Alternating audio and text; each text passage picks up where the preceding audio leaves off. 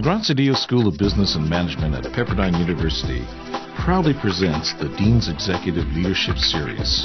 This podcast invites top business practitioners and thought leaders to share their view on the real world of business.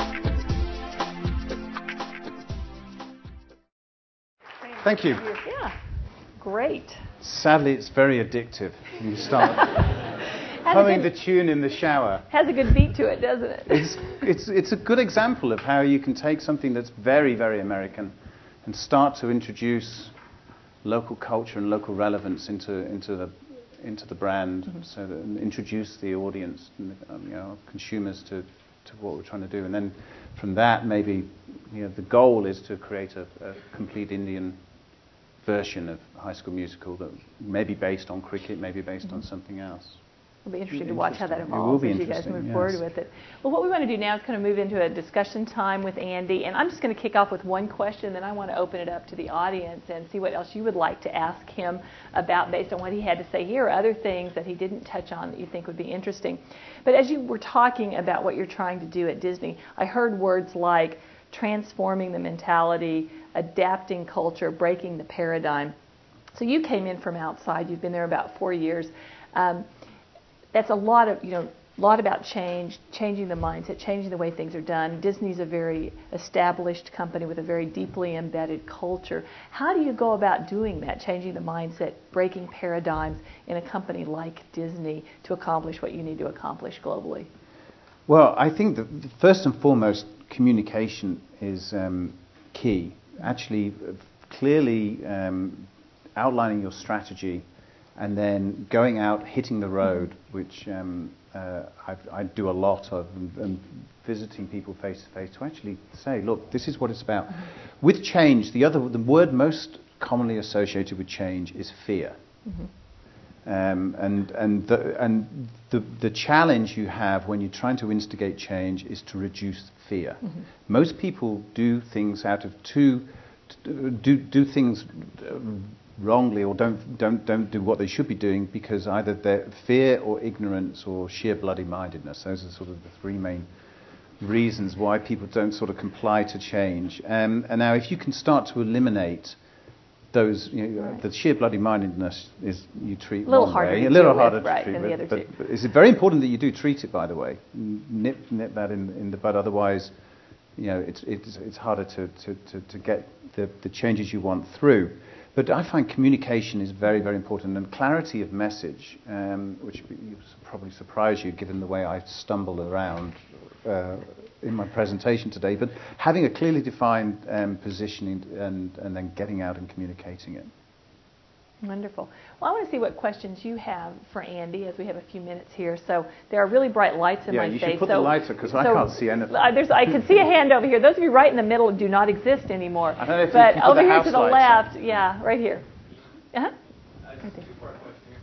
The companies that you have in China and India, how much of a percentage of the executive team or even the company there are they hired domestically versus you bringing people from America to help bring the strategy and the brand to help them understand it? And the second part of that question, what you kind of said about Americanizing the Indian culture to High School Musical, do you find there's a little bit of resistance in these markets that they don't want America to come in, they want to keep their own sort of national pride? Yeah, good questions. The first part of the question, in terms of what type of people do we hire, one of the things that I'm very strong on, it's not a hard and fast rule, but certainly all of the managing directors that I named in those 5 countries and all the key executives are indigenous to that market. I'm a very, very strong believer if you're going to create a company and a series of brands that are relevant, you have to trust and empower the people who actually grew up and who are the experts in that market. There was a great case of a couple of years after we started this. And by the way, so we went from no people in India to now just a couple of hundred, probably something like that. And we went from no business run in China 3 years ago, and we had a staff of about 20 people who were all managed from outside of mainland China to having an employee base of about 400 or so, and every single business managed from inside China. We've made 2 acquisitions as well in that period of time. Nimbleness is very, very... that's better. Nimbleness is very, very important as well. And there was a great time in China when Stanley, who's our managing director there, hired a person who didn't speak a word of English. And this created great consternation amongst certain people in the organization. They're going, but we don't understand what the person's saying. And I said, great, I don't care. As long as Stanley understands what he's saying, that's fine by me. So that's to answer the first point. Very important, and we try. So we have Russians in Russia, Indians in India. Sometimes we supplement where there's a skills shortage, because we've also got to try. The other great challenge is imbibing in just the people we're hiring at such a fast rate, the Disney culture. We spend a lot of time on people. I should have touched on that. It's very, very important that they understand, both from an ethical perspective, but also from just trying to understand the brand. We bring a lot of people over here, as many as we can, or to Paris or wherever, so they can understand the experience. In terms of Americanizing, fortunately, the majority of Disney product that we seem to make seems to have universal appeal, whether it's our movie products, such as Pirates of the Caribbean, or animated movie like Ratatouille or Cars, to the High School Musicals and the Hannah Montanas. They travel well, and the general tastes of teenage girls or whoever the constituency happens to be tends to be similar. But as I hope you saw, what we do invest a lot of time and effort in is actually trying to make that more and more locally relevant. It's not so much... Disney's very fortunate, and I sometimes get asked that question about, depending on the political climate, about, how associated Disney is with Americana or America itself. Unfortunately, as a brand, people understand that we're an American company, but they separate Disney from Disney's Disney. Right. Sort of independent of the political climate that happens to exist. Exactly. Right. Yeah, right here. It's clear that, or it seems clear that localization is really the key to the globalization of Disney and the Disney product. And you have the 3 brands, ABC, and Disney, and ESPN, each have it seems like a location, much like real estate is a localized type of industry, that your brands have followed a type of real estate type of a model, in that I can go and consume, or the user can consume any one of your brands at a particular location. Either it's a park or a retail center, or it's a filmed entertainment where they would see it at a movie studio, or through broadcast television. What's missing, or what seems to be missing, is the next big distribution model, which for your intellectual property, the other IP, Internet protocol. What is the Disney strategy for really creating a localized type of appeal in a non-localized Internet community? A very good question. We have a very proactive... We have 3 strategic criteria as a company, and it's one of the things when Bob became CEO, sort of sat down and espoused, again communicated so everyone knows: creativity, technology, international. 3 core strategies for the Walt Disney Company universally. And technology is a very, very important part in terms of how we grow each of those 3 businesses. ABC branded, Disney branded, and ESPN branded. We are a platform agnostic company.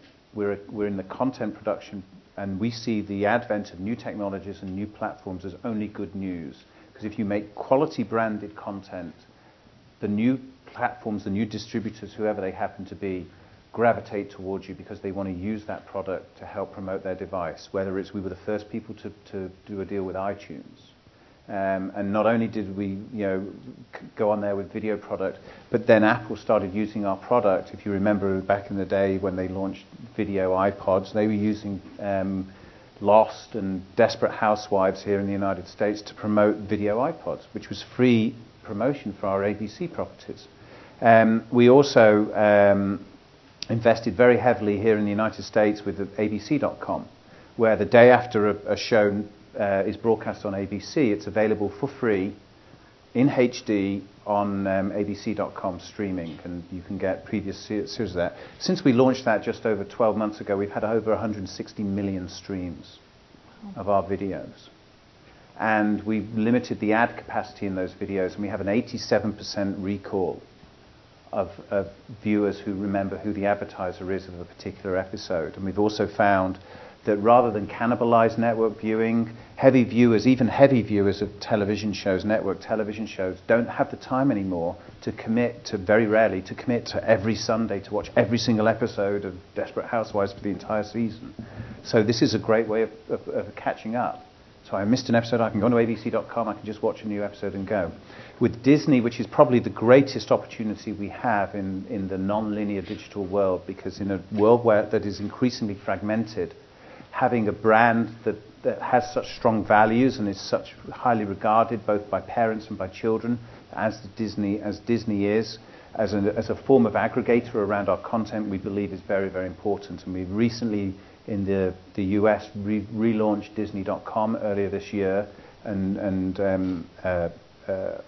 that has been both a critical success but also a commercial success, and we're in the process now of launching versions of that out into international markets.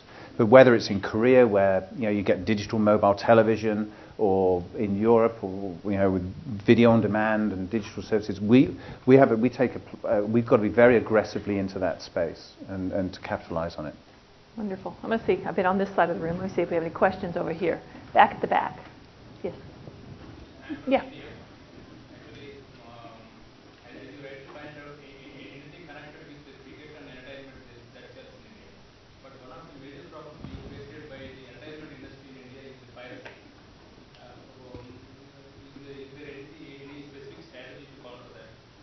Piracy is unfortunately a global phenomenon, and what's interesting with it, we are the most proactive in terms of analysis of piracy, I think, of all the studios. And it's interesting we have technology. Each print that's distributed worldwide has watermarks embedded in it. So if we get a pirated DVD from anywhere in the world, we can figure out exactly which cinema the ultimate source that first came from.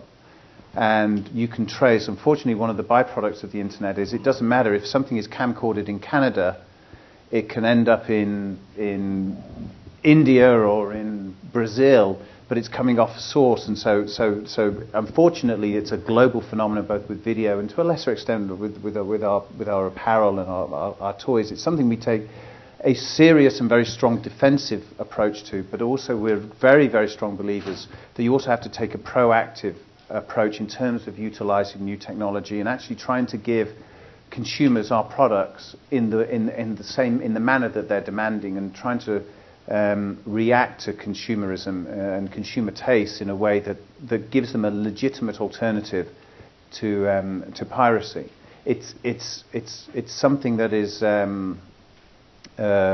really at the heart of not only what Disney's doing, but other companies. And there's a number of interesting initiatives. We trialed something actually with UCLA in terms of with students about monitoring those that were downloading, and we just send them a little note saying, "Hey, we know what you're doing." And what did you find out? Boy, did they stop! Did they? Yeah, stop very and quickly. None of you do that, right? None of you download things without paying for it, right? It's not good, boys and girls. It's not good. I have two young children, and along those lines. And you were talking about this with employees and certainly hiring people around the world, and then certainly the issues of piracy and all. And you talked about the ethical components of what you're trying to get across, certainly with your employees or cast members. How do you do that kind of training with employees around the world, and is it done differently in each country as you do other things differently in each country? And are there certain values that are sort of inherent in being a part of Disney that you try to instill across all of these different cultures? Yeah, firstly, it's imperative, particularly as we're entering into these markets, and you just look at you get these reports and you see the corruption indexes in some of these markets. It's way off the charts, and it's important that we're following sort of the ethical guidelines laid down. We're regulated by the U.S. Laws and everything, but also because we're Disney, we're held to a higher standard, which is actually a good thing, and it's something that we have to value. What we do is we ensure that every single person who joins our company goes through what is basically roughly exactly the same presentation. and they do it. We use a lot of online resources to do that, but we also, there's one gentleman in his team, and he goes out and he's very imposing, and he addresses a group of people just like this and puts the fear of God in them. And we closely monitor it, but we take it very, very seriously. I mean, we're the first to know if we're in any way, whether rightly or wrongly, perceived to be doing anything wrong. Our brand is very important to us, and we take that aspect, particularly not only here in the United States, post Sarbanes-Oxley, and all of that has been brought, but as we enter these new markets. And that's then coupled with trying to instill, as I was mentioning, the Disney culture into these people. You're stuck 5,000 miles away in 12 and a half different time zones in the middle of a little office, and you've got to try and imbibe the same Disney values and sense of what it is to work for the Walt Disney Company as one of, 50,000 cast members down in Orlando. That's a completely different challenge and experience, and that's why we spend and invest a lot of time in the people side of our business, both in the recruitment and selection. It took me a year to find the MD for China, just going through to find exactly the right person, because that person was going to be key to building the rest of the team moving forward. Let's take a couple more questions. So let me go. I'm sorry, I spoke for too long. I don't want to keep you. Let me go right here in the middle. You spoke different things done internationally with Disney movies and High School Musical and so on. What about your other banners, ESPN and ABC? Are you able to take those internationally as well? Yes, indeed, in a couple of different ways. We have a very thriving, and I apologize just focusing primarily on the Disney branded business, we have a very thriving ESPN business. In Asia, talking about cricket rights in India, we have a joint venture with News Corp throughout the whole of Asia. It's called ESPN Star Sports. It's a 50-50 joint venture where we both own 50% of the totality, and that is the number one portfolio of sports channels throughout Asia, and from China through to the Middle East. In Latin America, we have a very successful ESPN in Argentina and Mexico, Chile, Brazil, and we've just been launching the seeds of ESPN in Europe, where the challenge in the traditional television route is somewhat it's more challenging because the soccer rights, which are the big drivers of sports in Europe, are oftentimes bid up by the platform owners, Sky B, because they use their soccer rights to drive sales of their subscription sales. And so we've been quite active in the online area. Cricket. We just bought an online website called Cricinfo. We own a website called SoccerNet. It drives all of ESPN's soccer coverage on a global basis. And ABC is probably the most interesting because although we haven't gone out and replicated at the ABC network, what we're doing is taking we're taking the versions of the US shows and creating local versions of them. So in Argentina and in Venezuela and Colombia and in Brazil, we did local versions of Desperate Housewives, which was fantastic. We built an entire wisteria lane in Buenos Aires, and so you know how raunchy the U.S. Desperate Housewives are. Imagine how desperate the Desperate Housewives are down in Argentina. But we built the entire wisteria lane just outside of Buenos Aires, and we took the scripts from the U.S. series and we adapted them and cast them to made locally relevant changes, and then started filming them. They were fantastically successful. And we're looking to do the same with Grays as well, and some other series. And so just creating, taking that IP, which traditionally would have been, hey, it's made here and no one else touch it. It's a very important. It may not seem it to you, but for us, step change in creating, product like that and making it locally relevant. Great. Last question right over here. Sorry. We need to wrap up here in just a few minutes. Thank you. Because you had a theme, that was nice. Since we're in an educational institution, and I know Walt Disney himself founded the Walt Disney Educational Media Company, WeDemCo. I had a good portion of work for it some years ago. And so my question really is, what can Disney do, and I think there's an enlightened self-interest, to educate people using the Disney characters, or is that even part of your strategy? Very interesting question, because that is something we have spent a lot of time, particularly in some of these emerging markets, looking at. And we have already some, as you're probably aware of, both. We have pure educational products. Baby Einstein is a very good example of that as an acquisition that's now doing very, very successful around the world. Through to what we don't want to necessarily be is sort of in the curriculum business directly, but in the curriculum support business, our publishing division, we already have a number of products that we believe works very well in that area. We're investigating a number of options in some markets as to some other products. And again, these, if they come to fruition, we're going to trial a couple of them in a couple of markets. Unfortunately, can't tell you publicly what they are. But they're going to be businesses that we're not in the US. They're going to be completely different businesses. And it's going to be very interesting to see how it works. It's very important that at its heart, the Walt Disney Company is still an entertainment company. And we've got to make sure that we don't cross over to becoming something that's not what we're ultimately our core competency is at. But it's an interesting area. There's an enormous amount of demand. The aspirational the desire of these emerging markets is unbelievable in the rate of change. People who've had nothing who suddenly have even a little bit, that little bit means so much to them. And all they want to do is ensure that their next generation can have a little bit more. And they grow that little bit to something else, to something else, something else. It's something that just can't be underestimated. And I think I'm very privileged to be able to experience that as I travel around the world, and I just find it very, very enlightening, very fascinating.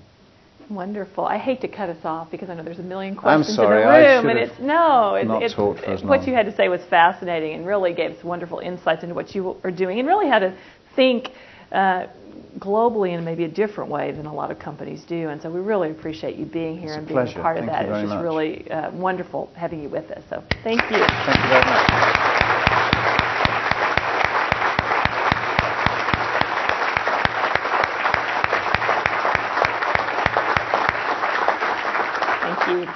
Now, if you want to hear more of what Andy has to say, we did record a podcast. I'm available for weddings, bar mitzvahs. There you go.